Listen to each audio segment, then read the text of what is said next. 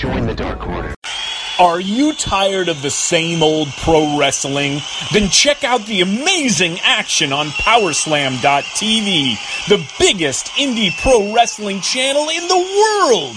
Get over 4,000 hours of the best pro wrestling events from over 110 of the biggest names in the industry from over 15 countries around the globe. Get your free trial today at Powerslam.tv. The following is brought to you by the Social Suplex Podcast Network.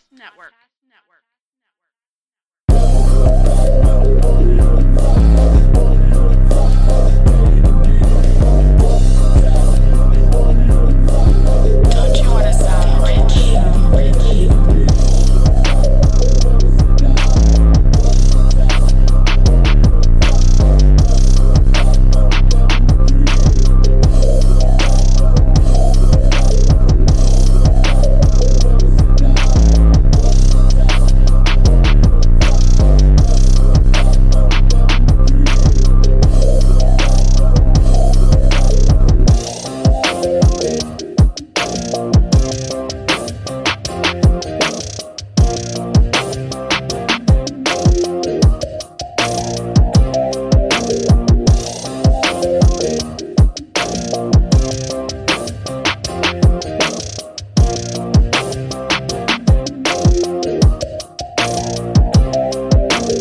Welcome to episode 37 of Social Suplex's podcast about AEW with a proclivity for positivity. Welcome to All Things Elite. I'm your host, Floyd Johnson, and back after a long break is the most positive woman on earth, Amy, otherwise known as Phoenix NJPW. How are you doing, Amy? This is probably the longest we went without talking since we've known each other. I think so. I'm doing really well, but I am so excited to be back talking with you because it's been such a busy week with AEW, with the show, with Dark, and with the news coming out. And I'm just thrilled to be here chatting with you, man. I've missed you. I've missed you too. When I went to message you and I realized I hadn't messaged you in like 2 weeks, like 2 full weeks. I was like, that is so weird. Because I generally will just message you AEW crap during the week that I noticed. But I was like, oh, wow, I must be. And I'm one of those people that usually call BS on people for saying this. But I've been really busy. Well, you just went to you were at AEW's show, right? Yes. With Tiffany. So you were there. And then, I forget which city it was in. There's so many things. Baltimore. Yes. Oh my gosh, at Full Gear. That's right.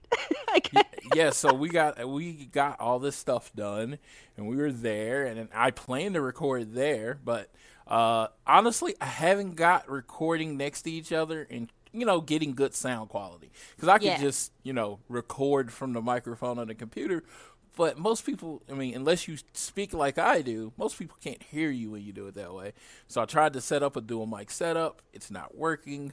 I'm going to work with my boy Rich Latta, and see how I can get a setup for when we are in the same city. Yeah, absolutely. Well, and I'm sure that you guys had an amazing time. The pictures looked fantastic. It looks like you guys really just enjoyed yourselves to the fullest.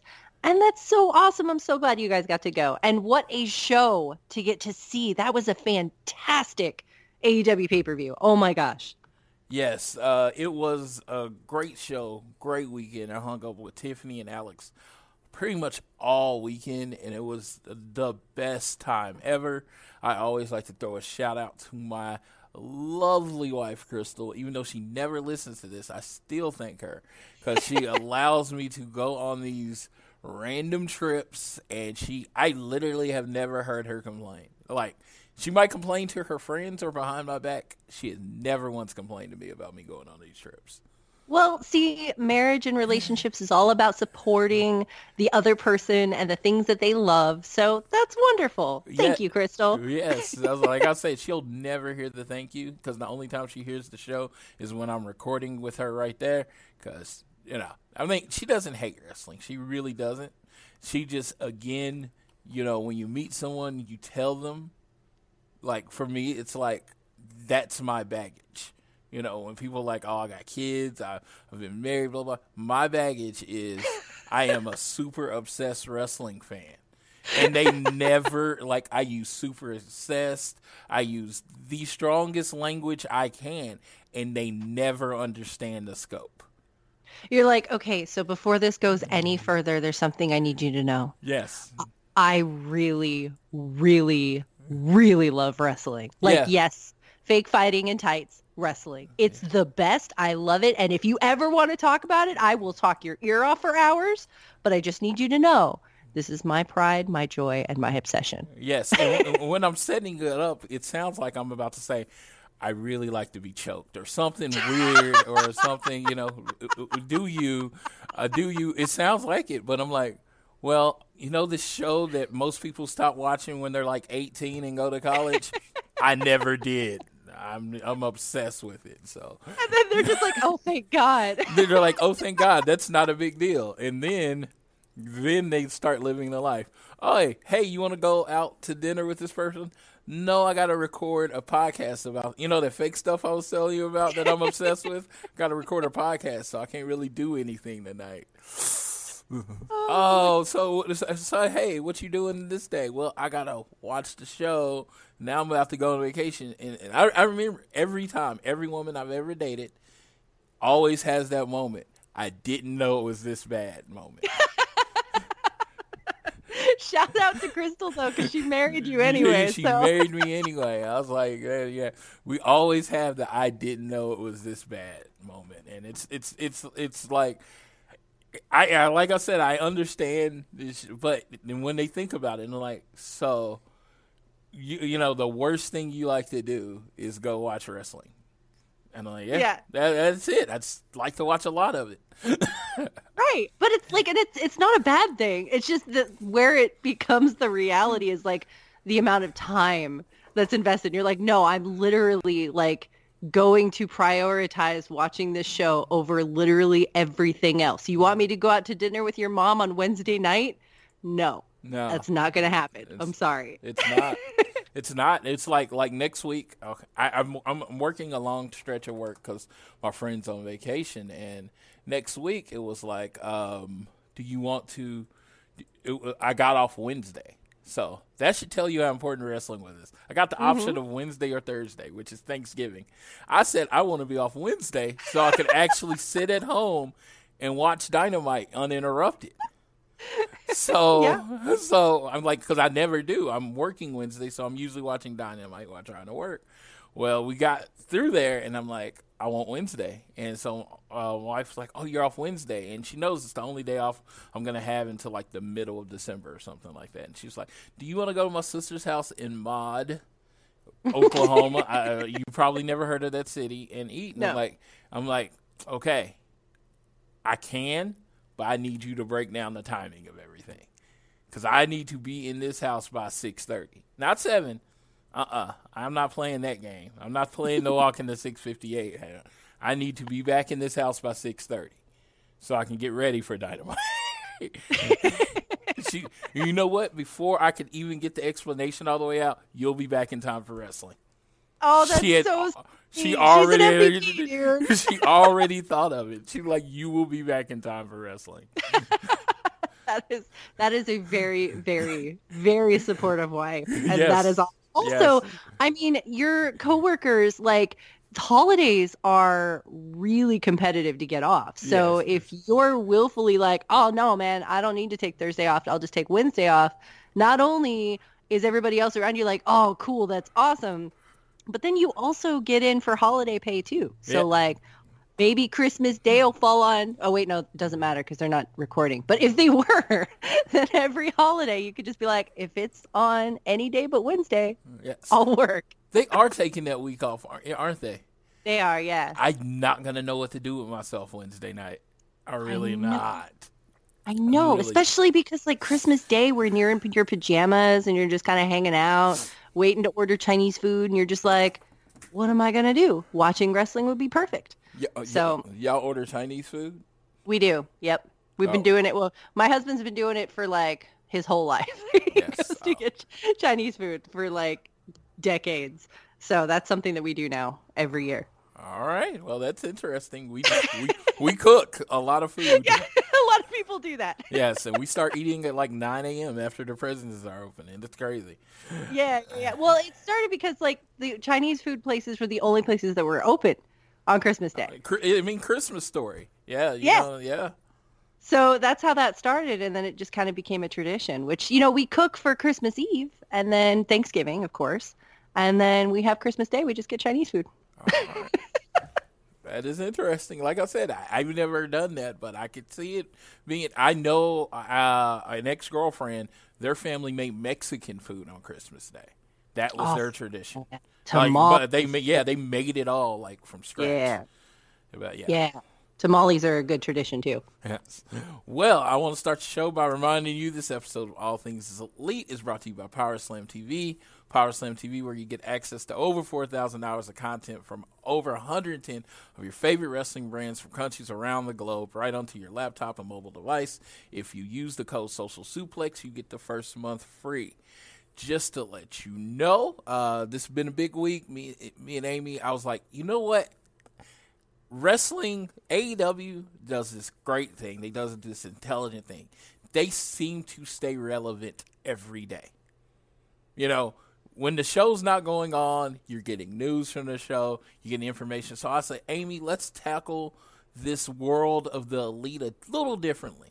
So what I did is we did our little rundown, and we're just going to go day by day, starting with Monday. We're going to go day by day until today about all the information that goes through the Elite. And this week, generally, you know, Amy runs the show, but this week we're starting off a recap of BTE.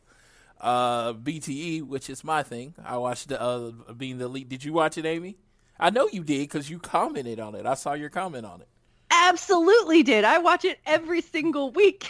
Like, yes. I live for Mondays because Being the Elite is sort of like, it gets you after the weekend where you're finally ready to get into the week of Dynamite, and like Being the Elite is the kickoff to all of that. All right. Well, I mean, I'm not going to go scene for scene. I'm just going to talk about the two big pieces of news from Being the Elite this week. One, Hangman, and something that you never see in wrestling, respectfully leaves the Elite. He did not turn heel. He didn't like jump the group. He just says, hey, I don't like being the least successful person in a group, so I'm gonna leave. Even though technically, I mean, this is coming from me, you could say Cody is the least successful of the group because everybody else in the group could a one-day challenge for the world title, but Cody can't. This is true. He's like, he can't. So it's like one of those things I was thinking about. But yeah, he respectfully left the group, and it was, you know, of course, it was the Bucks, and they were looking sad, and like, you're just going to leave, that kind of thing. And it was very emotional, the music playing in the background. They caught the right tone. It was heartbreaking. It was heartbreaking, you know. It was like our horse died. You know what I mean? Not the birthday horse, though. Yes, it was like our horse died. No, but like Hangman Page has been on the losing streak, and you know, he storyline wise has a lot to be upset about. I mean, at the very beginning of this year, the very first angle that he was involved in was one where he wasn't slim enough to hang with Pac. So like, that's where things kicked off, and then he's on this losing streak, and you know, he mentioned even before, it's never been that way. Like, he wasn't necessarily the star of the Bullet Club either. That was Kenny Omega wrapped up with Cody Rhodes in their Civil War, and the Young Bucks and Marty, and Hangman was kind of left behind on those things. So it really, there's a lot of backstory for those who have been following the Elite for a long time to really like enrichen this storyline. But even without that, it's still an incredibly sad thing to see him just go off on his own and not even be really mad about it. He didn't turn heel. He was just like, I gotta be on my own for a while. So you really get the feeling that the Elite is just deflated right now. Yeah, it is actually sad if you actually root for the Elite. But you to think about it, you know, I always described them as the boy band, you know. Cody has his following. He was the ROH champion. Kenny, IWGP champion, definitely has his following. His following. The Bucks probably have one of the bigger followings of, if not the biggest following of the group. Villain Club. Villain, being a villain. Everything's about being a villain. Now Villain Enterprises. Marty has this. If you look at it and you're just being, completely unbiased, he probably has the smallest following of the group. Yeah, all he's got is a dead horse. Yes, and it's like, and then they built him up for that match with Jericho, and what happened? He lost. And then he's lost a feud with Pac. He's kind of directionless right now, and it was just like, I could understand that. Nobody wants to be the weak link of any group. The craziest thing, though, is that for somebody who's been watching Paige for a while, at the end of last year, during the G1 in New Japan, so not this year where Moxley was in, but last year, that was when he really started to break out, at least for me personally, and I think for quite a few others, where you looked at him and you were like, oh my gosh, I see a star in this guy's future. Like, he is bringing it. He's looking great. And in AEW, yeah, he's been losing, but like, oh my God, his music is a banger. He's got the cowboy shit chants. He's got that spark. And whatever they end up doing with this storyline, I really hope that it ends up with a really great trajectory for Paige, because I think it could. And I think he has the seed and the spark to be a star in this company. Yeah, and you know what? If you think about everyone else and what they gave up, the Bucks were going to be successful no matter where they go. Kenny was going to get successful no matter where he went. Everyone else. Hangman, I'm pretty sure if he would have stayed, he'd be the ROH World Champion. Yeah, 100%. 100%. Yes. If he stayed, he would have a significant part in IWGP. And or New Japan, he gave up pretty much the the solid positioning he had in both of those companies to come over to AEW. And like I said, I'm kind of looking, this is kind of like kayfabe look at it. He gave up all of that because, Cody and all of them said, hey, we're pushing you. You're our guy. You're our Magnum TA. You are John Cena. You're going to be our guy. And then they put him in the big position, and he comes up short. Then he has his first major feud, and he comes up short. You know what? That could make me reevaluate my position in life. Absolutely. And also where your loyalties are. If you've been putting everything into this group of people that made all of these promises and they're not able to deliver and you're not able to deliver and nothing's happening for you, striking it out on your own, I mean, that seems like a reasonable way to go about it, as crushing as it is to see. See what he can make for himself by himself. Yeah, and his first week by himself turned out pretty good. We'll get to that a little bit later. But yeah, and then the other part also has to do with Paige.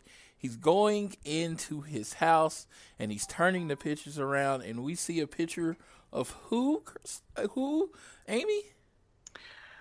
Marty Scurll, front and center on the camera. You've got Marty, the Young Bucks. I think Kenny was in there too. You've got Paige, you've got Cody, but the camera is centered on Marty. Yes, and I asked this question to somebody. I asked to Tiffany, and it was funny. And I was like, the song we need, Hero, we need a hero, I was like, yes. Has anyone ever did a We Need a Villain? Yes. So I have had Bonnie Tyler's Holding Out for a Hero stuck in my head ever since Mondays Being the Elite. I have played it for my kids. My daughter loves it now. And I keep replacing the word hero with villain. And it is the perfect 80s montage song.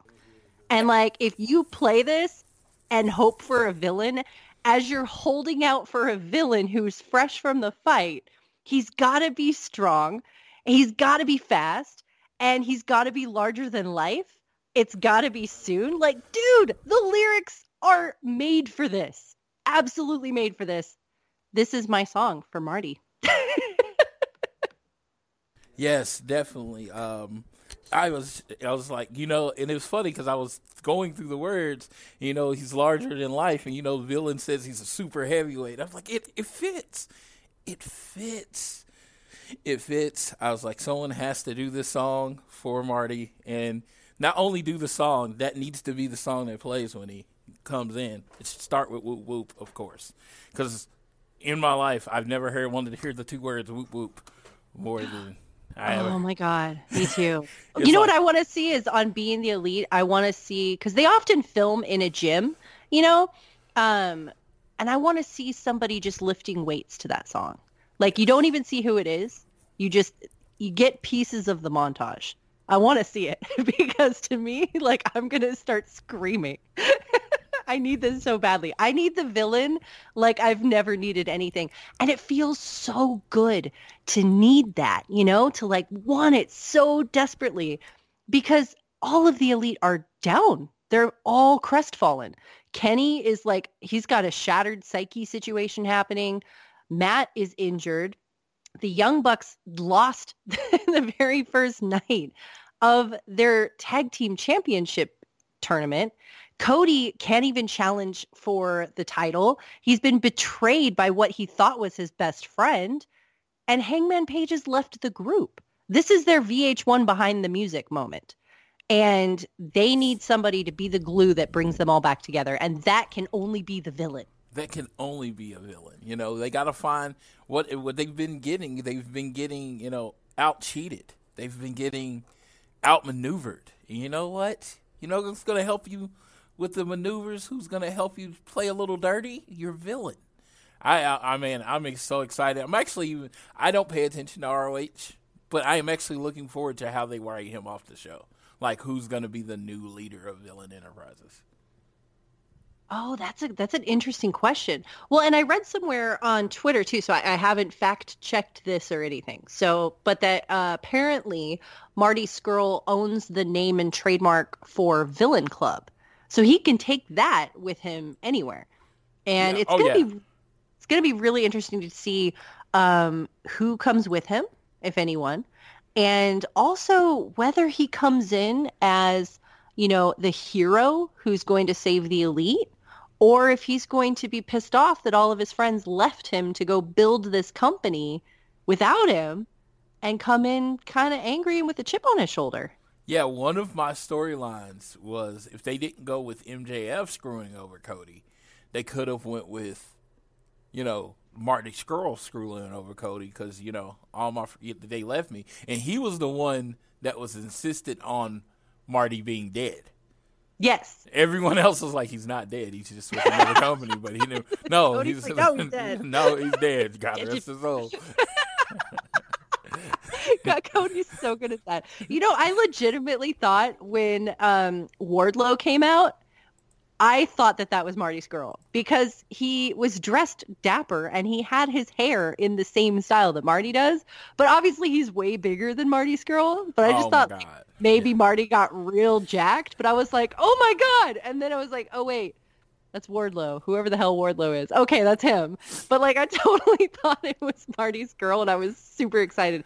Marty's just on all of our minds right now, I think. Yeah, it's one of those things. It was just like, I'm very excited about AEW, love it, but it doesn't feel right without him. Like, I know other people have been like, well, maybe he's going to sign with the WWE, maybe he's doing this. There has never been a question in my mind. Now, I could have been 100% wrong, but I was 100% sure that he was signing with AEW. At no point has that, any other option even crossed my mind. It was like, no, he's not. There's maybe he goes to WWE. I was like, first of all, he wants to be looked at as a heavyweight. Second of all, they're never going to look at him as a heavyweight. He's smaller than some of their smallest people. So I was like, that's just not going to happen. I was like, he gets the respect he wants in AEW. I was like, he would probably stay with ROH and New Japan before he goes back to WWE.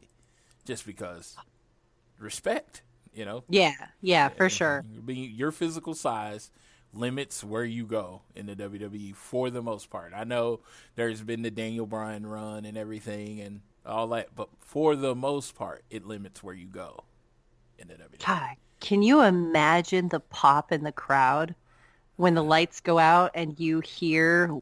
Whoop, whoop.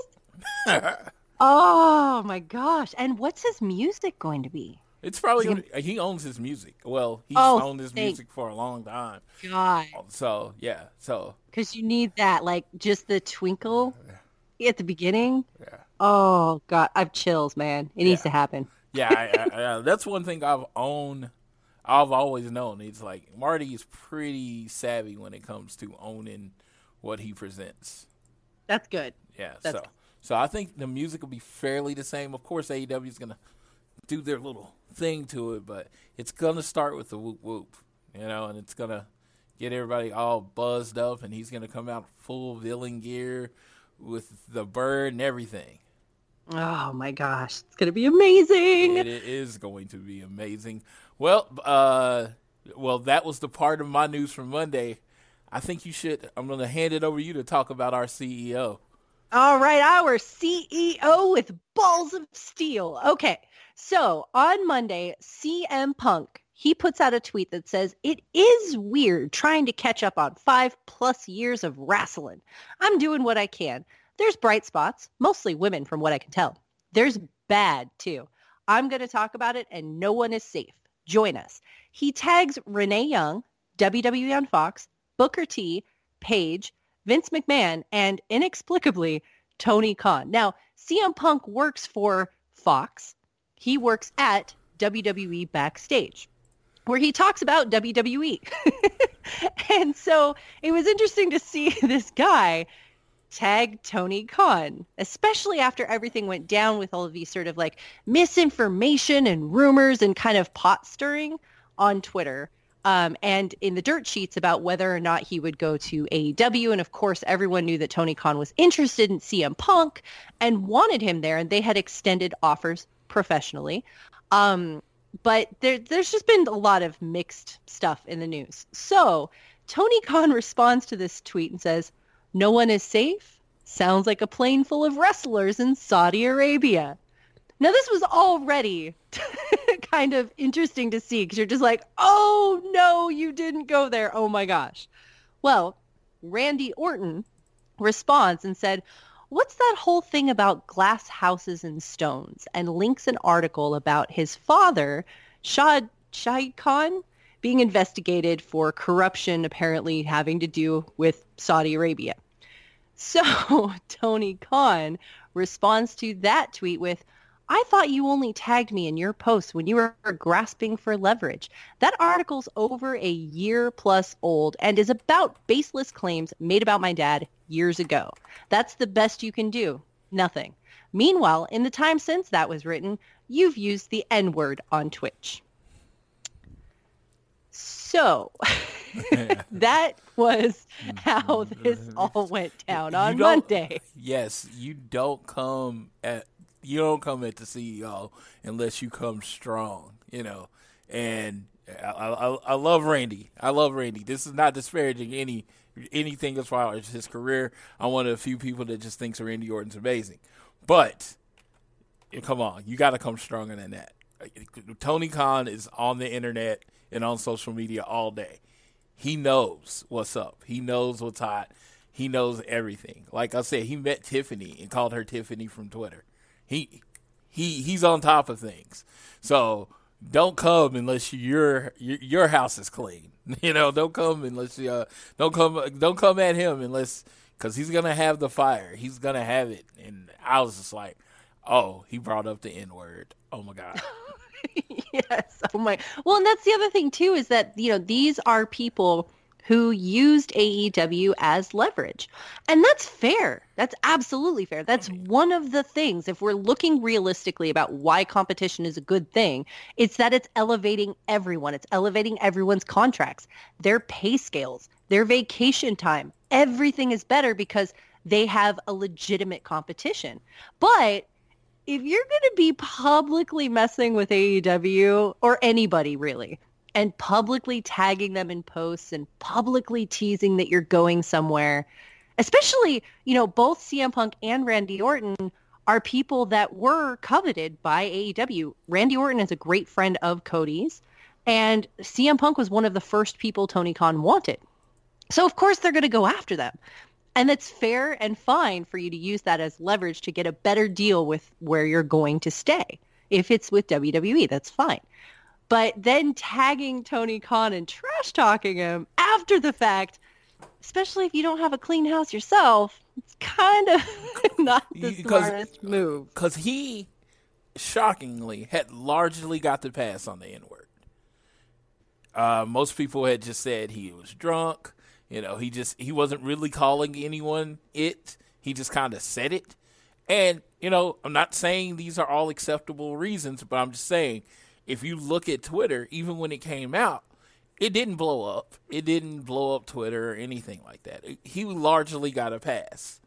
So It was just like, okay, so you should probably go away for a while. Take your pass and go. And then it was like, Tony you want to come back, huh? Yeah, Tony replied, and everybody's like, Randy Orton said, what? Won't you share that video? I need to know what happened.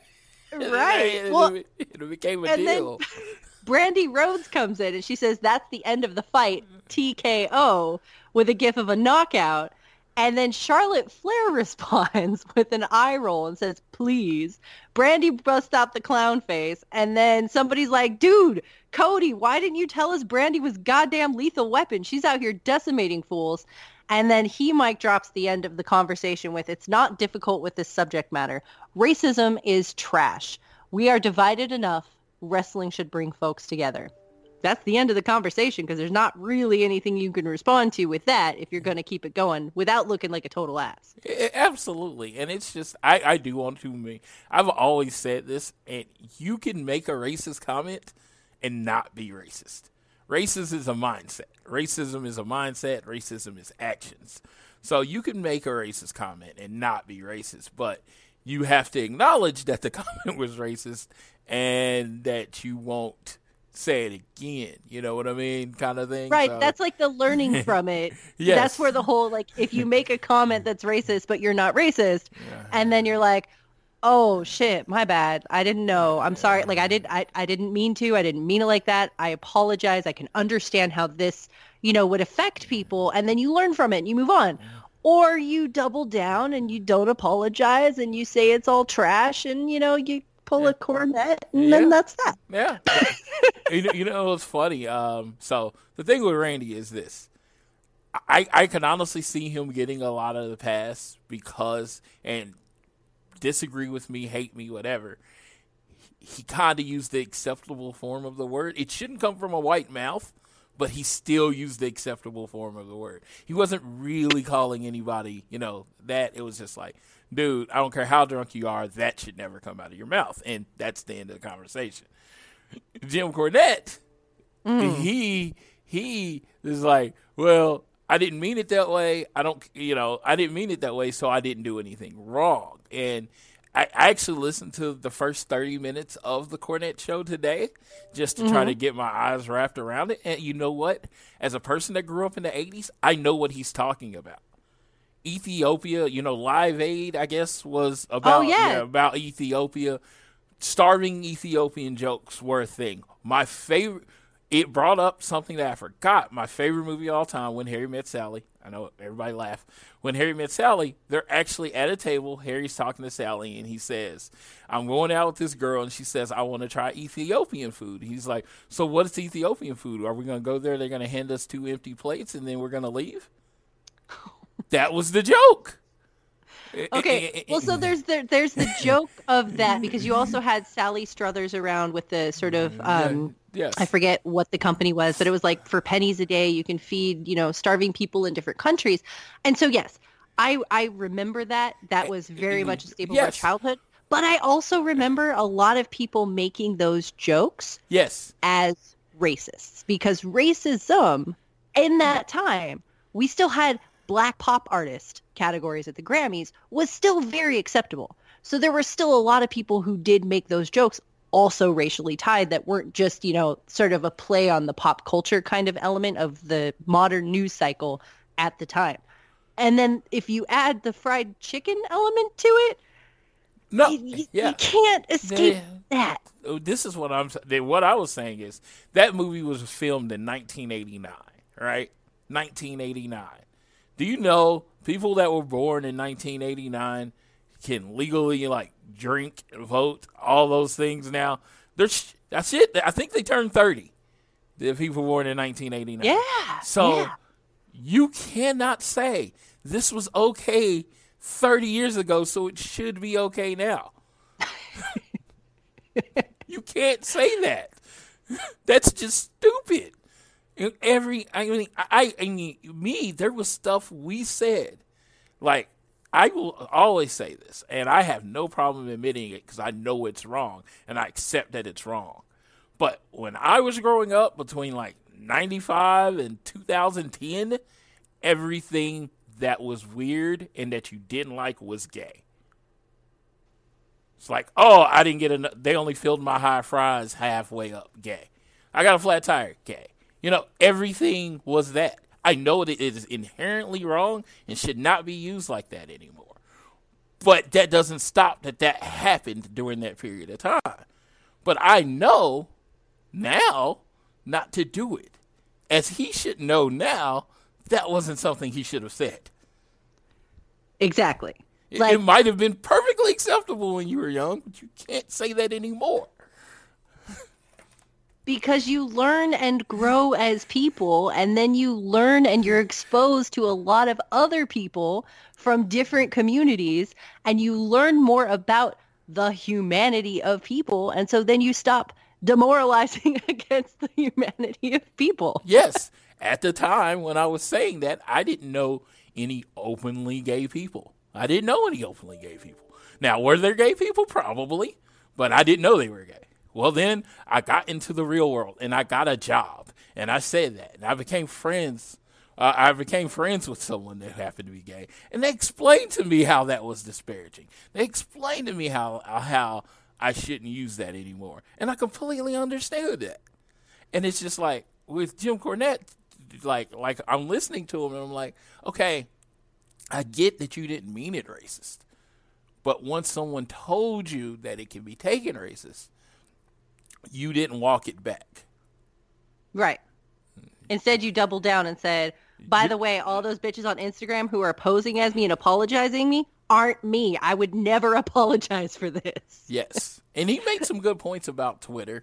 And he like I said, he made some solid points there. But it was just like, no one's going to hear anything logical you say because you still haven't apologized yet.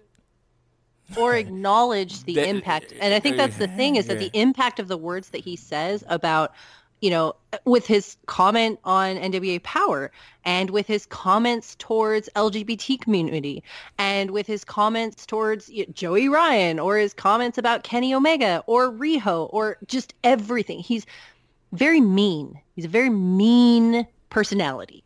And there has to be some accountability when you're representing a company. Yes. As a very mean personality that sometimes is going to clash. And people are not unjustified in being offended, rightfully so, when those things clash. And I wonder when people are going to call out the NWA because he did not get fired. He quit. They were going to keep him. Based on what he said, they were going to keep him. They just wanted him to publicly apologize. He said, I'm not doing it. I quit. This isn't fun anymore. He literally walked away. They didn't fire him. Well, and as far as I understand, I'm gonna say this, acknowledging that I haven't listened to his podcast. I read the notes about his podcast. So I'm gonna say that going into this that I haven't actually listened to it because I can't listen to Jim Cornette talk. It's just anyway, apparently the reaction from NWA about the backlash was that it was just a bunch of AEW fanboys getting riled up on Twitter. That was not the reaction from NWA. That was the reaction from Jim Cornette. Oh, okay. So there we go. That was I'm his glad reaction. That we were able to clear that up. Thank you. That was his reaction, not the Okay. NWA is like, it's offensive. You offended people. Apologize. It's okay. This should be simple. The NWA is like, yes. Okay, you said something wrong. Apologize. No, I didn't catch it. That's on me too. I've already apologized for not catching it. Now I need you to apologize for doing it. And rather than apologize, he quit and he said, I was doing it as a favor to them. It's not going to, like, he was doing it to support the NBA. In NWA, it's not going to, change his lifestyle at all. He was just trying to help, which I truly believe. If I can't say dumb shit on commentary without getting in trouble for it, then I don't even want to be here. I'm out. He's out. He felt like, from what I could tell, he felt like they just didn't have his back. It was like, you know me, I'm not racist. I was making the joke about famine and starvation, not about racism. But all your posts and everything you put pretty much threw me under the bus. It's hard not to, because and I get, I'm going to just say this, I get that this is an interesting conversation for us to have. You're a black man, I'm a white woman. So when I hear fried chicken and drive across Ethiopia, that's a racial connotation. The joke doesn't work if you put pizza on there, if you put sushi on there. It's fried chicken for a reason, And yes, there's the thing that he said in the 80s where, you had like starving news cycle and that's a joke, but that's also not funny. But when you add the fried chicken element to it, that's where it's racist. And then you have, the videos that were coming out and circling around on Twitter of him saying the N-word in talking about people. And it's like, you can't really say that you're not racist if you use racist terms in conversation. You know what I mean? Yeah. And like I said, my biggest thing was I was offended when I listened to it. I don't think I've made that clear. I was very offended. And I was like, I have very thick skin. The conversations I have, I don't care. I literally have very thick skin. But I said, what he said was so aggressively racist that it could not be ignored. I even said, it's aggressively racist. And the casualness in what he said it's like, you would say this in mixed conversation. You would say this around me and expect me not to get offended. Because you don't say things as casually as he did without me thinking that way. So, I don't know. We weren't supposed to talk about Cornette. He wasn't on our rundown. No, it's cool. It wasn't on our rundown. It wasn't on our rundown. I'm like, we bring up Randy saying the N-word, and honestly, Cornette's been the hot topic this week. It's just one of those things. I grew up a Jim Cornette fan. It does not change the time and how much I enjoyed Jim Cornette as a personality in wrestling. It doesn't. I still have fondness for Jim Cornette and the Midnight Express. Now, if Jim Cornette's at a meet and greet that I'm at or something like that, I probably am not going to go up to him because my friend brought up to me, and he says, you forgave Hulk Hogan. You forgave Randy Orton. And this is where you'll find that I am different than a lot of people. I respect your right to be racist. I do. If you want to be racist, do it. That's how you think. I don't agree with it, but you have the right. So if you're in your personal home and you're throwing out the N-word there and you're illegally recorded, to me, I'm going to let that pass. You know why? Because you are respectful to my face. And that's, out in public, you know how to act. What you do in your own home should be your own business, right? Felt the same way about Randy Orton. Jim Cornette was on the flagship show of a national wrestling product that had been recorded 6 weeks ago. People heard it and never thought of it as racist and removed it. I have a fundamental problem with that. Like I said, I know not everyone's going to agree with any of the comments I made. These are the comments of Floyd, and this is how Floyd feels about it. But the reason Jim Cornette's was different, they was on the flagship program of a nationally televised by YouTube. You can watch it anywhere in the world. It had been in the can for 6 weeks. They had edited the show, and no one thought it was racist. Like I said, I have a problem with that. Agreed. And I will say that listening to your thoughts on it, I appreciate the fact that there's not hard battle lines all the time, that there's context and there's sort of looking at the intention of people. And I think intention of people matters. And I think that that's a really good way of looking at it, Floyd. Yeah, I like I said, I know not everybody's like, you say the N-word, you're canceled, and to those people, they have the right to feel that way. I am not that one of those people. I am one of those people, I honestly think everyone should use the N-word, so it becomes like that, and what? It becomes nothing. Because, like, remember, like, when you were in the 80s, I could call someone a punk, and that would be a reason to fight. Now you say punk, are you saying punk rock, punk this, punk that? It has had people overuse the word so much that it has lost all of its initial meaning. So I feel like if you do that with these bad words, like you're taught as a Harry Potter fan, you're taught in Voldemort, not saying a word gives it power. But if everyone says the word, it has no power. I truly believe that. I think everybody should say. I will never say it, but that is a very, very interesting and insightful way of looking at it. And I disagree because I am of the set where I'm like, okay, you say that, dude, like we're done, like I'm out. Yeah, but people say it to me to get me to react. If you're going to call me that, the only reason you're calling me that is so I will act like what you think a person being called that name should act. And I'm not going to give you the power. I'm just going to keep rolling. Have fun. If that's the most intelligent thing you can come up without me, you're not worth my time arguing with you or even being mad at you. Because I have a lot of faults. I do. And if you can go find one of them, cool. Great. Those are personal. You at least did some homework. But the other thing is just stupid. It's immature. It's elementary. I'm going to ignore it and keep moving. You're not worth my time. Fair game, man. That's an excellent way of looking at it, dude. Yeah, I don't know. Yeah, like I said, I am different. Not everyone's going to believe the way I believe. I know that. I respect your way of belief. If I'm around the dude and somebody says it, and someone says it, and the guy, punches him in the face, I'm like, you know. I mean, you kind of just deserved it. Yeah, it is what it is. I like it is what it is. But me, I'm just gonna be like, you know what? Whatever. You're not going to control me with your words. That's a beautiful way of putting it, dude.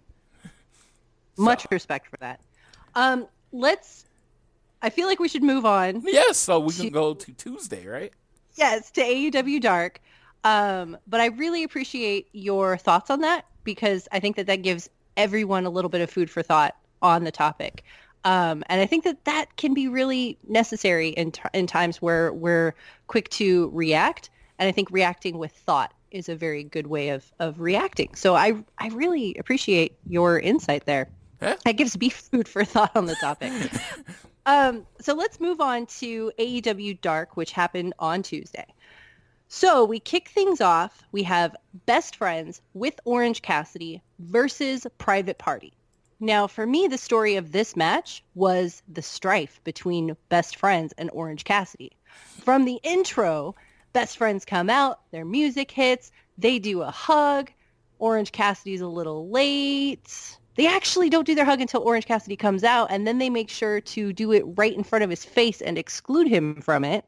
And then throughout the match, there was a point where Orange Cassidy went to give Trent Barretta a high five. Trent left him hanging. There was another point in the match where one of the members of Private Party was going to jump off of the turnbuckle, and he kind of just like relaxed, tells him like, no, don't. stop, with his hands kind of half raised up. He turns back around to the best friends like, no, I got this. He's not going to jump. And then, of course, they jump anyway. This was the story of strife with the best friends and Orange Cassidy. This was crazy. You know what's funny? This is why I love having you on the show. I didn't catch that at all. Really? I just thought it was a match. I just thought it was a match, and I thought it was a good match, and it was entertainment. I didn't catch that. I know every point you just brought up, I remember from the match. I just didn't put them together as it being strife with the best friends and Orange Cassidy. But now that you said it, I can see it. But I'm going to be 100% honest. I didn't see it until then. Well, that's perfectly fine then. So it was a great match. I'm a person where, like, I pick apart everything. I'm like, oh my God, what does their hair color mean? They changed it. Are they going in a new direction with their character? Like, I look for details in everything. So when I see, like, lots of little points of them, like, snubbing Orange Cassidy, I'm like, oh, what's going on over here?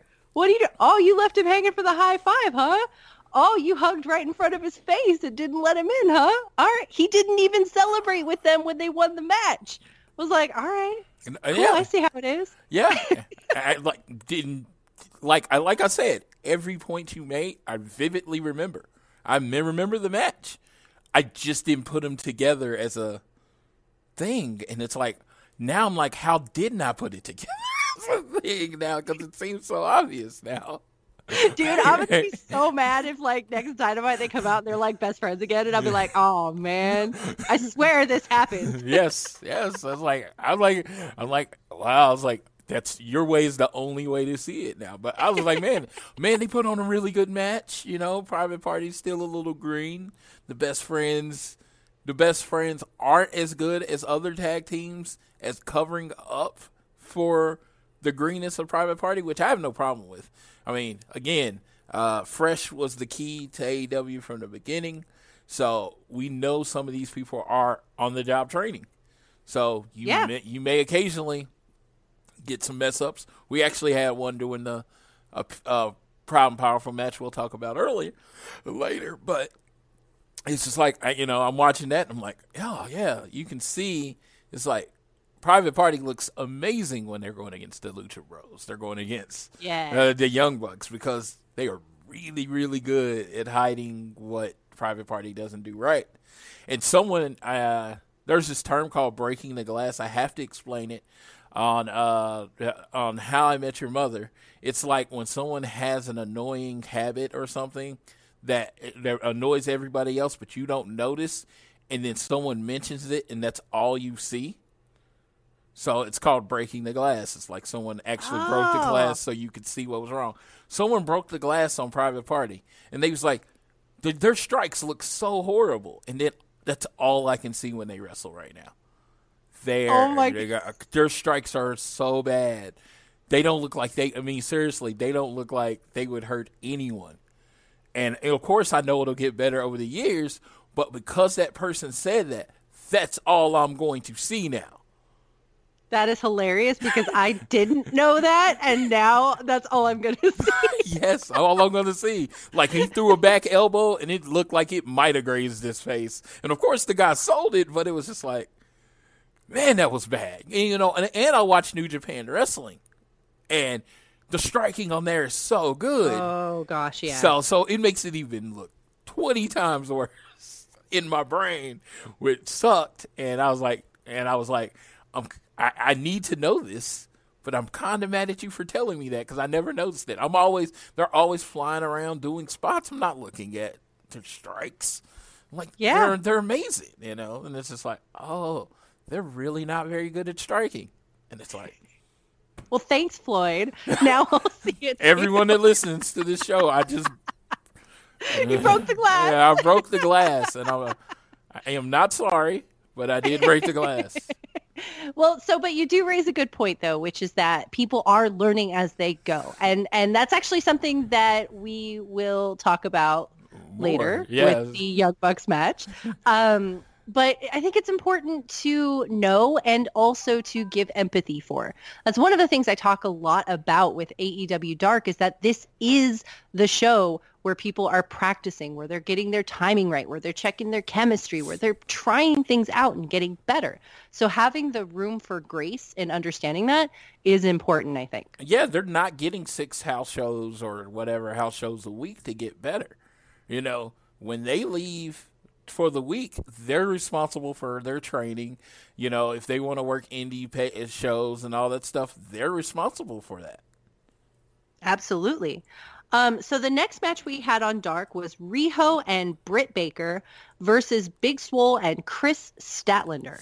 Now, for me, the star of this match was Chris Statlander. I had no idea who she was heading into this.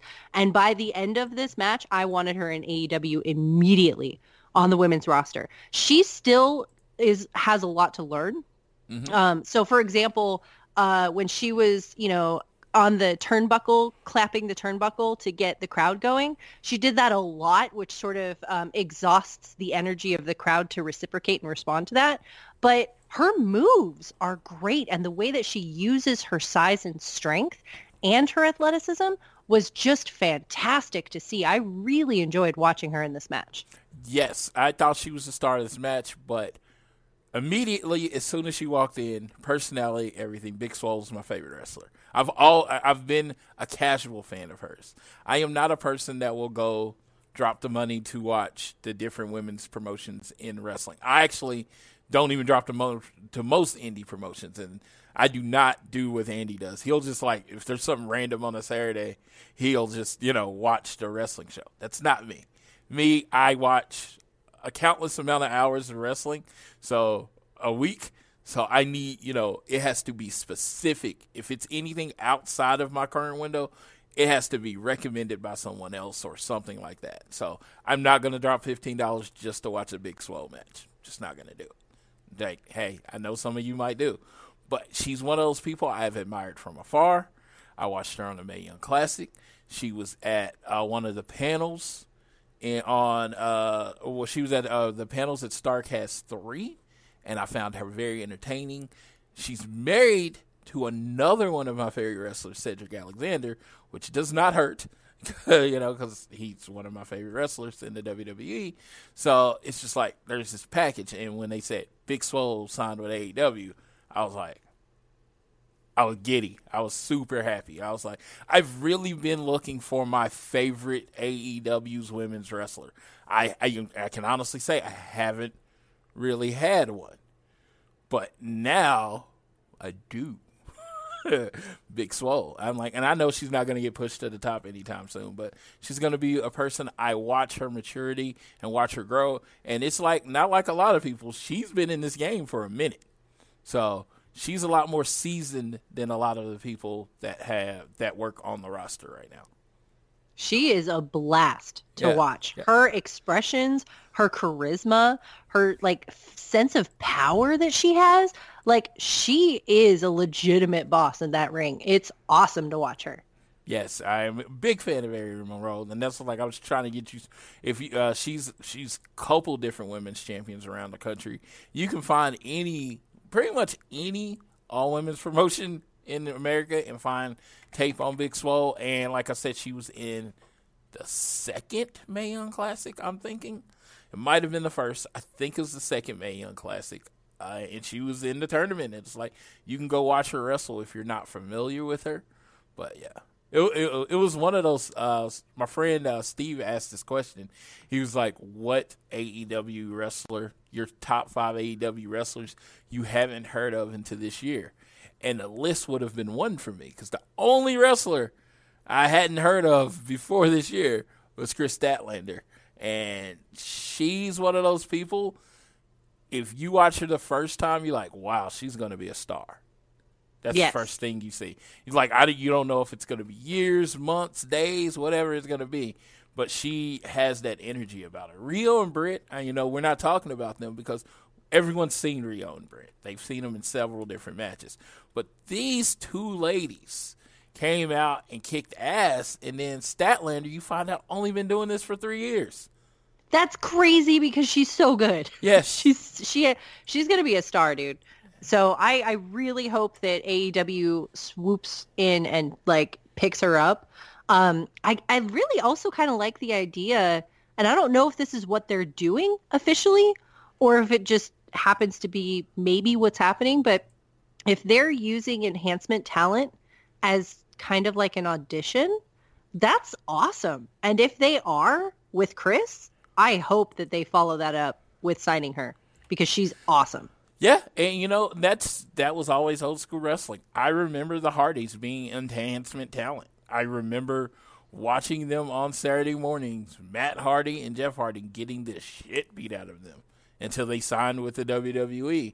And you look at their careers, because that was literally the old school way of how you got on. You got the hell beat out of you, and then for a while, and then you come back. And you come back after a while with an actual character, and then they decide whether they're going to push you or not. So it's really cool that she got this chance, and I guess she's like an alien. That's her gimmick. I didn't get that at all, but they kept saying alien, and I was like, what? Okay, she just looks like a badass. So, okay. Yeah, and it was funny because Swole put out, and that's what that's how I refer to Big Swole. She put out Swole Galaxy, and I was like, why Swole Galaxy? And then I saw the whole alien gimmick. I was like, oh, okay. That's cool. That's cool. And I like that if they're doing that it's not somebody just getting stomped, that they actually get to get moves out and show what they could do. Now, the Young Bucks and Strong Hearts, this was an interesting match because from my end watching it, I love Strong Hearts, and I haven't seen much of them, but everything that I have seen from them has been fantastic. I saw this show that was in Taiwan that Kenny Omega and Michael Nakazawa, Yuka, and Riho were on. And they were both on this show too, and they were fantastic over there. In the Japanese rings or, wherever they're touring in Asian countries, you get the feeling that the chemistry is different there, and the pacing is different, and the intensity is different than it is in American wrestling. And so when they're kind of on home turf, they're amazing. One of the things that I noticed in this match, though, was that we got to see a training session. So Strong Hearts are a great tag team. Mm-hmm. They, just like the Young Bucks, they had learned under Shima, and they've got a lot of strong assets with them, with athleticism, with intensity in their chops. They're a fantastic tag team. But things move a little bit differently, I think, in an AEW ring than they do, obviously, in different countries around the world. So it felt like we were watching the Young Bucks sort of train them a little bit, but without it being obvious. And I think that's a credit and testament to how good the Young Bucks are, similar to Christopher Daniels and Steve Amell and Kenny Omega and literally anyone. They're so good at what they do that they can kind of show them the ropes without it looking obvious and still have a great match at the same time. Yeah, and I think they did that in this match. The Young Bucks are, to me, the best at just literally making people look good. No matter if they're 10-year veterans or matter if they've been wrestling for 10 seconds, I feel like they could have a match with me and make me look like a main eventer. Because they're going to do everything. They're going to find the 4 things I do well, and that whole match is going to be built on the 4 things I do well. And absolutely. Yeah, and it's that's what they do. And it's with Strong Hearts, they've both been wrestling a while. The big thing here was, it's just I don't know if they've wrestled a lot together. So it's I don't know. But I think the match was still good. I think it was still good. There was it could be a victim of expectations type thing, because everybody's like, Strong Hearts are wrestling the Bucks. This is going to be the greatest match ever. Greatest match in dark history. It wasn't. It was a good match. But because of the expectations being that it was going to be the greatest match in dark history, everyone's like, well, maybe Strong Hearts aren't as good. But you know what? It was a dark match. It wasn't supposed to be everything. The greatest match in history. Yeah, it wasn't supposed to be everything. It was supposed to be, hey, we got to get the Bucks back on the winning streak, because how are we going to look if we're trying to build the Bucks as the greatest tag team in the world, and all they do is lose. So they needed a win, and they got a win. And at the same time, they made the Strong Hearts look great. And we got to see the Strong Hearts again back in action. Yes. Which I've been wanting to see because I really was excited for Shima and the Strong Hearts when they announced the partnership with Oriental Wrestling Entertainment, because looking into them and looking into that shared history with Shima and Pac and the Young Bucks and Ricochet, I was like, oh my God, this is going to be amazing. And then I saw clips of the Strong Hearts and was totally blown away. So I'm really excited to see them get a feel for things. And I think that's really the core of AEW Dark for me as a viewer to watch, is people to get their feel of things. Britt Baker is a solidly talented wrestler. Bea Priestley is the former women's Stardom champion. These people are wrestlers. That's why they're here. And I think that the ring size is a lot larger than what they may be accustomed to elsewhere. So I think that there's that to get used to. And there's also just maybe a different flow and different dynamics in working with different wrestlers from around the world, instead of working like, for OWE or for Stardom, people with the same styles and pacing. Working with different people with different pacing, different styles, different chemistry, and getting used to that, I think, is a great way to use Dark. Yes, absolutely. I've been on the kick that a lot more one-on-one women's matches should happen. Mm-hmm. And I was like, man, that's what should happen on Dark, as they should use Dark to build up their women's division. And then I got some news about next week, which we'll talk about later. And I was like, it was like they heard me. Yes. Oh my God. Next week's is going to be great. Okay. Let's get to Dynamite though, because Dynamite kicked things off with a bang on Wednesday. Now, I'm going to start this off by saying that this card felt again like a pay-per-view stacked card on a freaking Wednesday night show. That is amazing to me. We kicked things off with Rey Fénix versus Nick Jackson, which was the match that I was most excited about seeing this week. Second to Darby and Mox, very closely.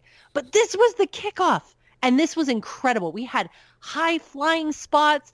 We had strength building, strength testing with each other. Like, this was just balls to the wall action, and I loved this match so much. I'm pretty sure that I came close to losing my voice in the first 15 minutes of the show. This match was awesome. What did you think about Nick Jackson versus Rey Fénix kicking off Dynamite this week? Someone said this online, and I can't give credit because I did not copy and paste the tweet. And they said this might be the greatest first match in like the history of televised wrestling. Now, I was like, anytime somebody makes a hyperbolic statement like that, I'm like, I was like, I'm sitting there, I've watched a lot of wrestling. I'm like, I don't know if I can think of one better. Right? I can think of one as good. Like, I remember they did the gauntlet where Seth basically ran the gauntlet that had been in a while and stayed in the ring like an hour and a half, and that match kicked ass. But I'm just like, but was it better than this? And it was like, because that's what it's like. That's what you got to think. It's not like when someone says greatest, it's like, what match can I clearly say was better than this match? And there isn't one. And I even tweeted Nick and tagged him in it. I was like, you have done nothing to stop people from asking you to have singles matches. This is true, I guess. Because you basically got hot tag Nick Jackson the whole time. Yes. And it was like, because I literally wanted to ask what is his solo finisher? Because, I had actually never seen him in a singles match. Me either. Ever. And he said that it had been like 1,620 something days or whatever since his last singles match. But I've never seen either of the Young Bucks in a singles match ever. Let me tell you. And this was amazing. Let me tell you, even something weirder. That many days, that much time ago, I didn't know who the Young Bucks were. How many years ago was that? I mean, if you think of 1006, that's like 5 years ago. Oh, yeah, shit. I didn't know them either. Didn't even know who they were. Yeah, so that would have been like, they were really on the indies. Like, maybe in their backyard. Yes. Like, I had no idea. If Matt and Nick Jackson that much time ago walked right past me, I wouldn't have said anything. They were just Man, he should have said 5 years because I was like, oh, 1,000. That must have been like 2 years ago. No, it's like 4 or 5. It's like somewhere in the 4s, maybe 5 years ago. Wow. Yeah, that's a long time. This was an incredible match, though. Because the Lucha Bros and the Young Bucks are my 2 favorite tag teams. I don't know out of either of them which are the best in the world. They're both amazing tag teams. And having 2 people, each from the greatest tag team, that was amazing because Phoenix has incredible singles matches. And, he just had one with Kenny Omega in AAA. And I want to say we saw him that was a trios match at All In. And and Pentagon was in a singles match. But the point is that he does singles matches. I've never seen Nick Jackson or heard of him being in a singles match. So it was really interesting just to see that. So I was excited on that alone. But they delivered one hell of a match. My first favorite opening match before this was Young Bucks versus Private Party on the very first episode of Dynamite. This surpassed that. This was amazing, and I'm probably actually going to have to watch it again because that was that good. I watched it again on the West Coast feed that night. I watched it immediately, and I was just like, and it was like, I watched it, and I was like, it really was as good as I remembered. I thought it was just going to be like, it's one of those matches that when people ask you, do you like wrestling or you're trying to get them to watch wrestling, it's the match I would put on. That's a great idea. Yeah, absolutely. I'm like, you should watch this match because this is what I know what you thought wrestling was. This is what wrestling. This is what wrestling is now. You're going to get when people know how to do it well. They're no matter what, they're going to draw that emotion out of you. And it was just like I was on the edge of my seat that whole match. And it was just so fun to watch. And when I watched it the second time, even though I knew who won, I forgot spots because they were throwing so much at you so quickly. I forgot spots that had happened the first time. And I was just like, yeah. So, yeah, this is the quintessential, AEW match especially for people that are into the new generation of wrestling. Absolutely. Now, they followed this matchup immediately with a women's singles match, which was interesting because you have Hikaru Shida versus Britt Baker immediately follow up this crazy, electrifying, explosive opener. And you're like, all right. That was not fair.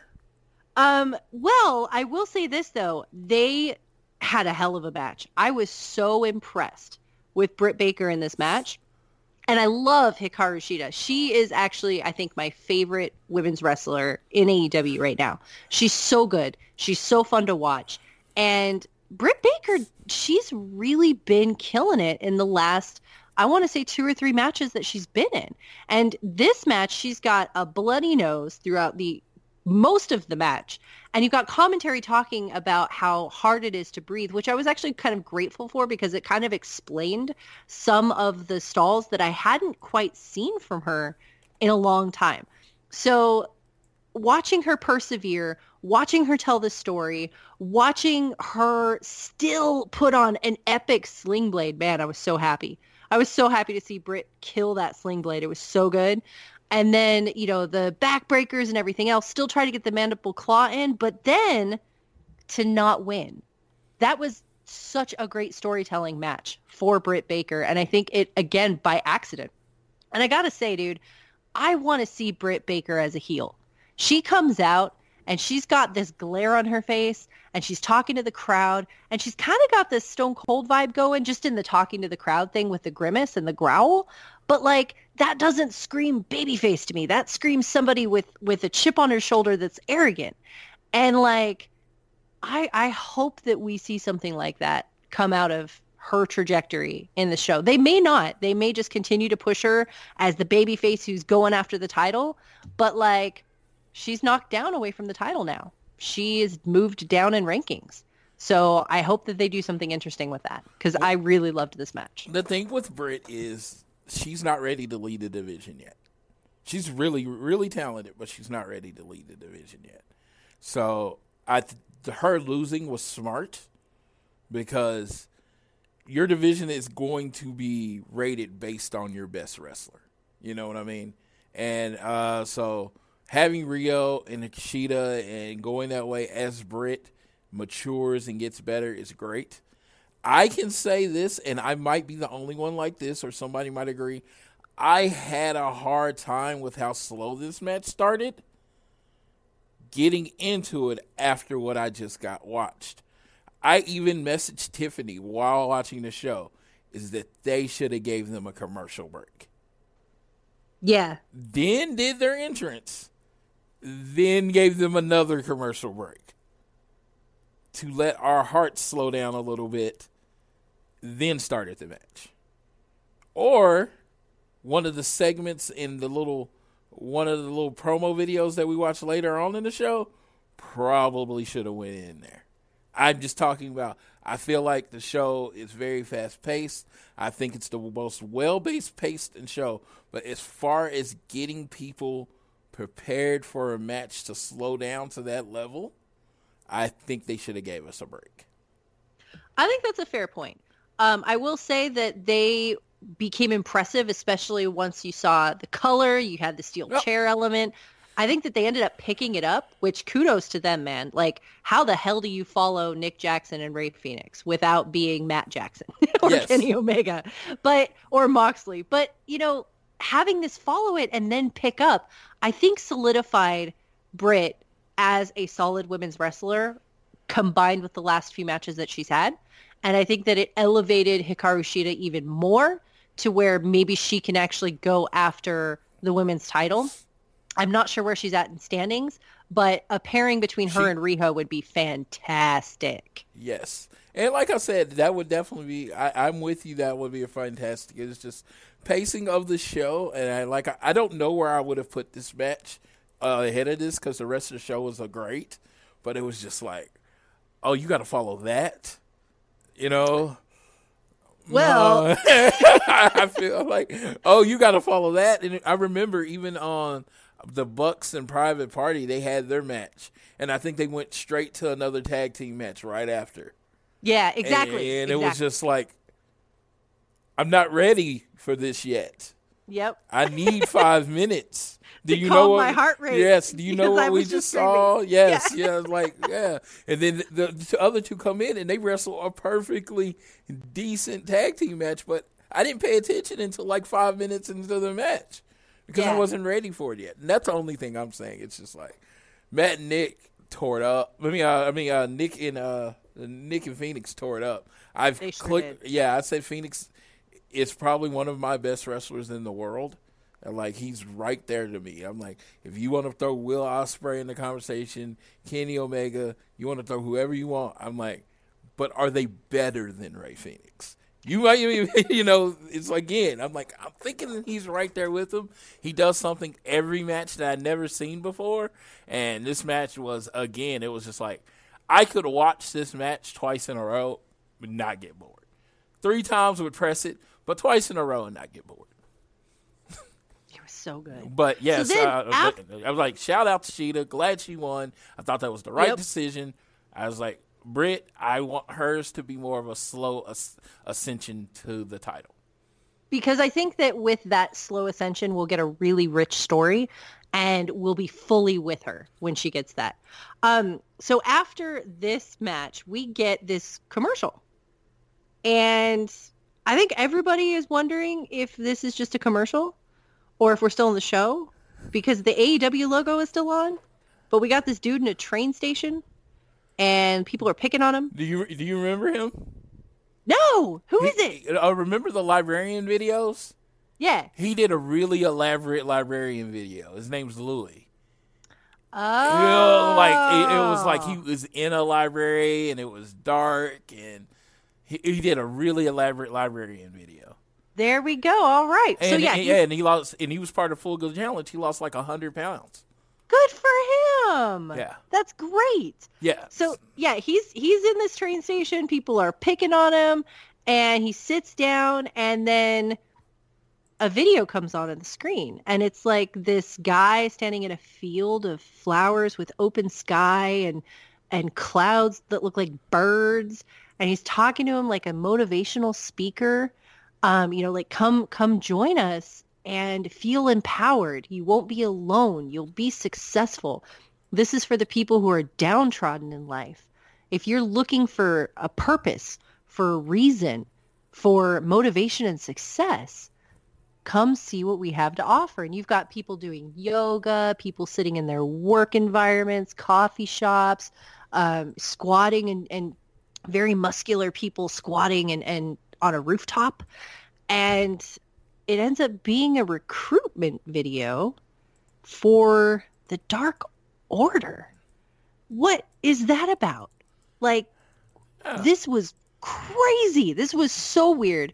And it was so jarring and disconcerting because, again, we had just come off of the high of Phoenix and Jackson. We just saw Sheeta and Britt Baker. We're still not even sure if this is a commercial or if it's AEW, but now we've obviously figured out it's AEW. And this is just like leaving us all with a feeling of confusion, but kind of excitement. What were your thoughts about this? I was watching on kind of like, watching, and I literally rewinded to watch it again, and I was like, they make some solid points, It's like, I get what they were saying, the chaos of life, Evil, Uno, as he is known, and he's like, you might listen to what I have to bring, and it made a lot of sense. My husband immediately joined the Dark Order after that video. Yes. Yeah, and you know what? He makes good decisions. I am a follower of Andy Nemedy, and he said, hey, he made a good sales pitch, and I'm just like, I'll think about it, see how that works. But the Dark Order, I'm like, I was one of the people, and I took some shit for this. When the Dark Order came out, I was like, this is so cool. I was one of the few people that said it because I was like, it's different. And it's like, the thing is, you're going to have a lot of the same things in wrestling. And I understand there's people that just want that guy to wrestle that guy. But you need some different in wrestling. And I never knew where it was going. I did not see this coming. But I knew it was I was like, just let it breathe. And I like it. It's definitely interesting. My husband has basically become a join Dark Order recruitment person. And we are a house divided because I refuse to join the Dark Order. But he is constantly talking about the Dark Order. And I'm like, no. So it's working. Yes. There are clearly people excited about it. I loved this weird commercial. I loved the symbolism. I loved the comparisons to other like cults. I loved the comparisons to motivational speakers. This was really cool. I'm excited to see what they're going to do with it. It's awesome. Yeah, and most importantly is it trended for like 5 hours. Join the Dark Order trended for like 5 hours. That is amazing. Because Dark Order would not have trended for 5 hours in any other setting, but now they are. Yeah, I was like, I stay up all night. So I'm like, it stayed in there. It went down to like 9 or 10, and it was closer to the bottom, but it stayed there for 4 hours. So it's like, now people are really interested in the Dark Order. Yes. It's like people like they hand waved it before, like, okay, let's see where they're going. And that's all I ever asked. It's like, let's see where they're going before we decide we hate this. Oh, this was me, dude. I could not stand them. I was like, dude, their gimps are literally called creepers. Yes. They're weird. Yes. Don't like it. They're just interrupt my favorite people, and I don't know who they are, and this is just weird. And now I'm like, oh my God, who are you? Yes, I want to know. I'm going to, I might not buy the sales pitch, but I'm going to listen. Yeah. I'll go to your timeshare presentation. Yeah, see what you got to say, Yep. Never hurts to listen. Never hurts to listen. All right, so next up we have the Dynamite Dozen Battle Royale. We have Billy Gunn as a surprise entrance in this match, which was super cool. You've got Chucky T, Pentagon Jr., Christopher Daniels, Jimmy Havoc going nuts with a staple gun, Marco Stunt trying to run out and save the day, and climb on Billy Gunn's back, but that's not happening. Sean Spears is out there. He runs in and he knocks out Joey Janela, sort of resulting in his elimination, but also feeding into their feud. Jungle Boy comes out, and you think that we're going to get a standoff finish between Jungle Boy and Hangman Page, and the crowd is going nuts because this is freaking awesome. Like, we love Jungle Boy. We love Hangman Page. This is really cool. But MJF, that prick-ass jerk, totally ruins the end of the match by pulling Jungle Boy out. Because he also was in the match. He never got eliminated, but he sneakily exited the ring anyway so that he could throw the match at the end. And now, instead of a clear defined winner, we have MJF and Hangman Page, who will be battling it out next week to decide who really won the Dynamite Dozen Battle Royale and who will get a legitimately priced $42,000 diamond ring from AEW. Yeah, so we're looking at the Chris Jericho promo was next? Yep. All right, so Jericho comes out, basically says he's going to throw a celebration, which I thought was kind of crazy because I was like, this is not something, AEW does. SCU comes out after he announces the celebration. He did this funny gimmick where he had Jack Hagar, as he calls him, he had him say sorry because he did not want to say sorry. It was a gimmick from Happy Days that Fonzie did. Fonzie wouldn't say sorry, so he would make somebody else do it.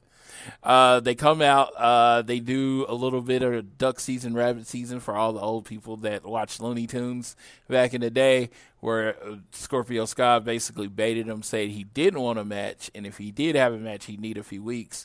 Jericho then challenges him to a match next week for the title on Dynamite.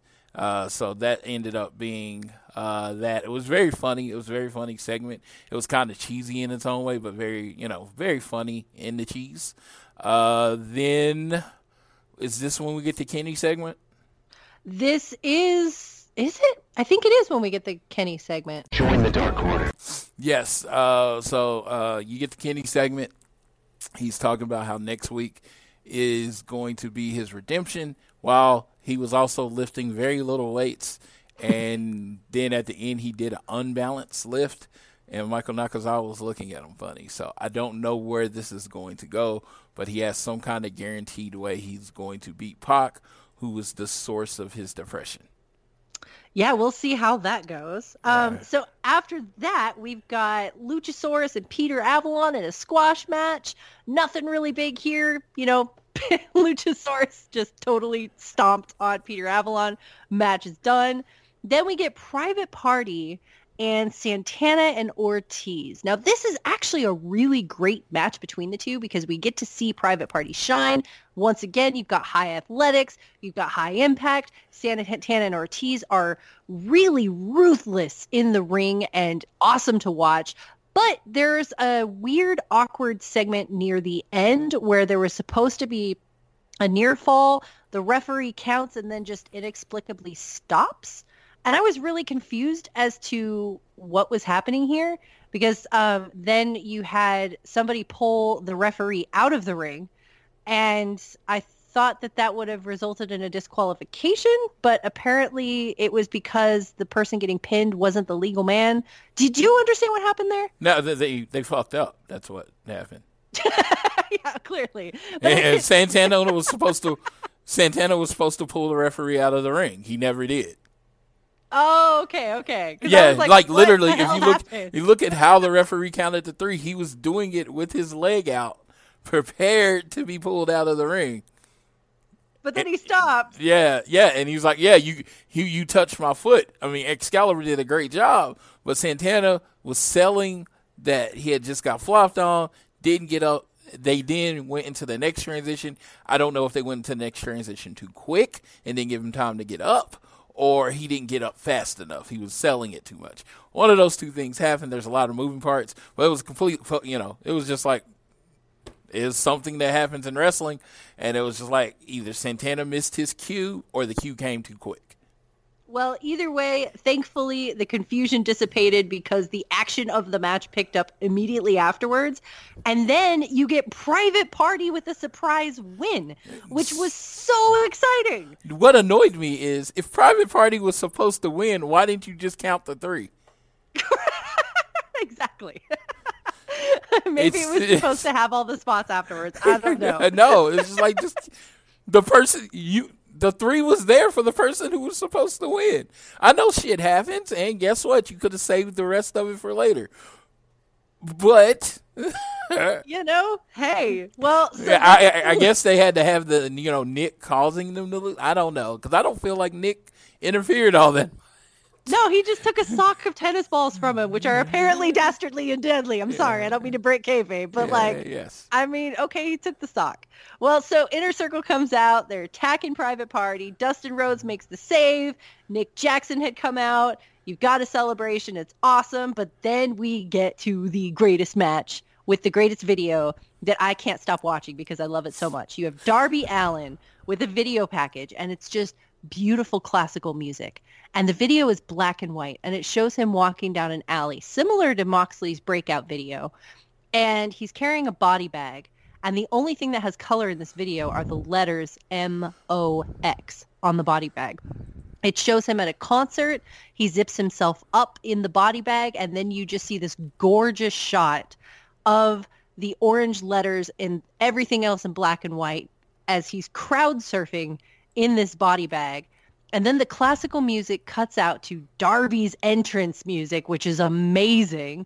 Referees are carrying him out still in the body bag. They unzip it, open it up. He rides down the ramp on a skateboard with the body bag trailing in the wind behind him. And then we just get this amazing match that was criminally short for Darby Allin versus Jon Moxley, where it looks like Jon Moxley's fingers got broken and it looks like Darby Allin's neck just got busted.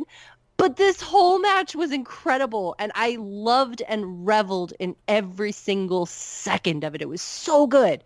What were your thoughts on this match, Floyd? I'm going to say you said all of my thoughts. I'm not even trying to rush it through, but I was really just about to repeat everything you just said. From an artistic point of view, I mean, you've always heard about Darby seeing wrestling as art, and I feel like this was the match that was like, okay, because that whole entrance, everything told the story from beginning to end. Moxley was just better that night. Oh, it was so good. Absolutely so good. I hope that they will meet again because I feel like 12 minutes, I just wanted more. I needed more. Not in a bad way. It wasn't short in a bad way. It was short in the best way possible, which is that I need to see it again. And I need to see it again when Darby Allin has risen as the star that he is already beginning to be in AEW and takes Moxley and takes that spot. I need that. But, we'll have that for the future. And as for right now, the future looks pretty damn bright because the next show is at AEW Dynamite in Chicago. And we have a hell of a card already planned for this. We've got Hangman Page versus MJF battling it out for the Dynamite Dozen Battle Royal finisher. One of them will get a $42,000 diamond ring from AEW.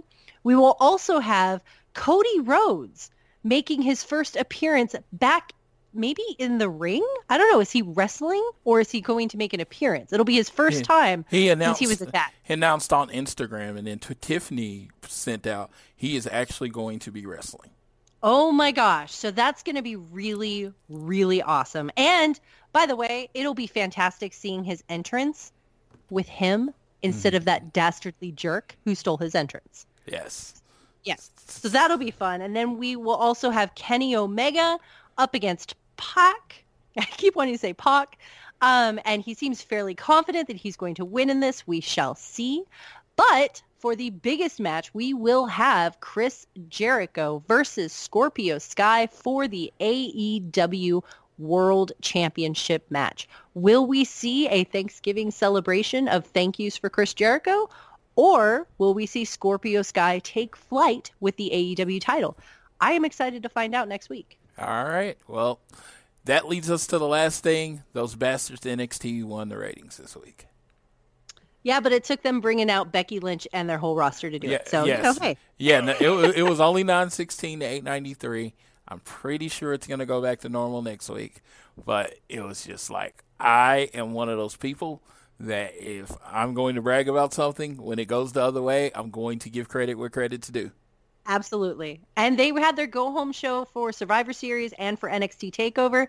Shout out to NXT for killing it in the ratings this week, because honestly, I had no interest in going back to watch it because, each week AEW Dynamite fills my awesome wrestling of the week. But when I see Becky Lynch facing off with Rhea Ripley, that makes me want to tune in. So kudos to you guys for having a hell of a show. It was great to hear that Ricochet was back. And, I'm excited for you guys, man. You guys won the ratings war this week. Good job. So it was funny. I went back and watched it. It was great. All that good stuff. But the thing was, it literally, none of the matches kind of ended. And I don't think you've caught the energy that AEW does. And I'm not just saying that because I do an AEW show. I've said this before. I love NXT. I've been to probably as many takeovers as anyone. This is not I'm an AEW guy. AEW is a fast-paced show. When you watch 2 hours, it feels like 20 minutes, and you just want more. I do not get that feeling with any other wrestling show that I watch. No, me either. And I love it. Yes, and I just wanted that to be clear. I just wanted to be clear. It's not just me hating or anything like that. I enjoy their show more. So, whatever. Shout out to NXT. Hope Survivor Series, all of them take over kills tomorrow. I'll be watching all of it. But this is not what this show is for. But that seems to be it. That's all we had to cover this week, right? That's all we had to cover. We went Monday through Friday. I am at work, so I got to get back to work. Amy's got children to look after. But this is the most my ending has ever meant, because she's at home, I'm at work. So whether you're at home, work, or school, always do your best to join the Dark Order.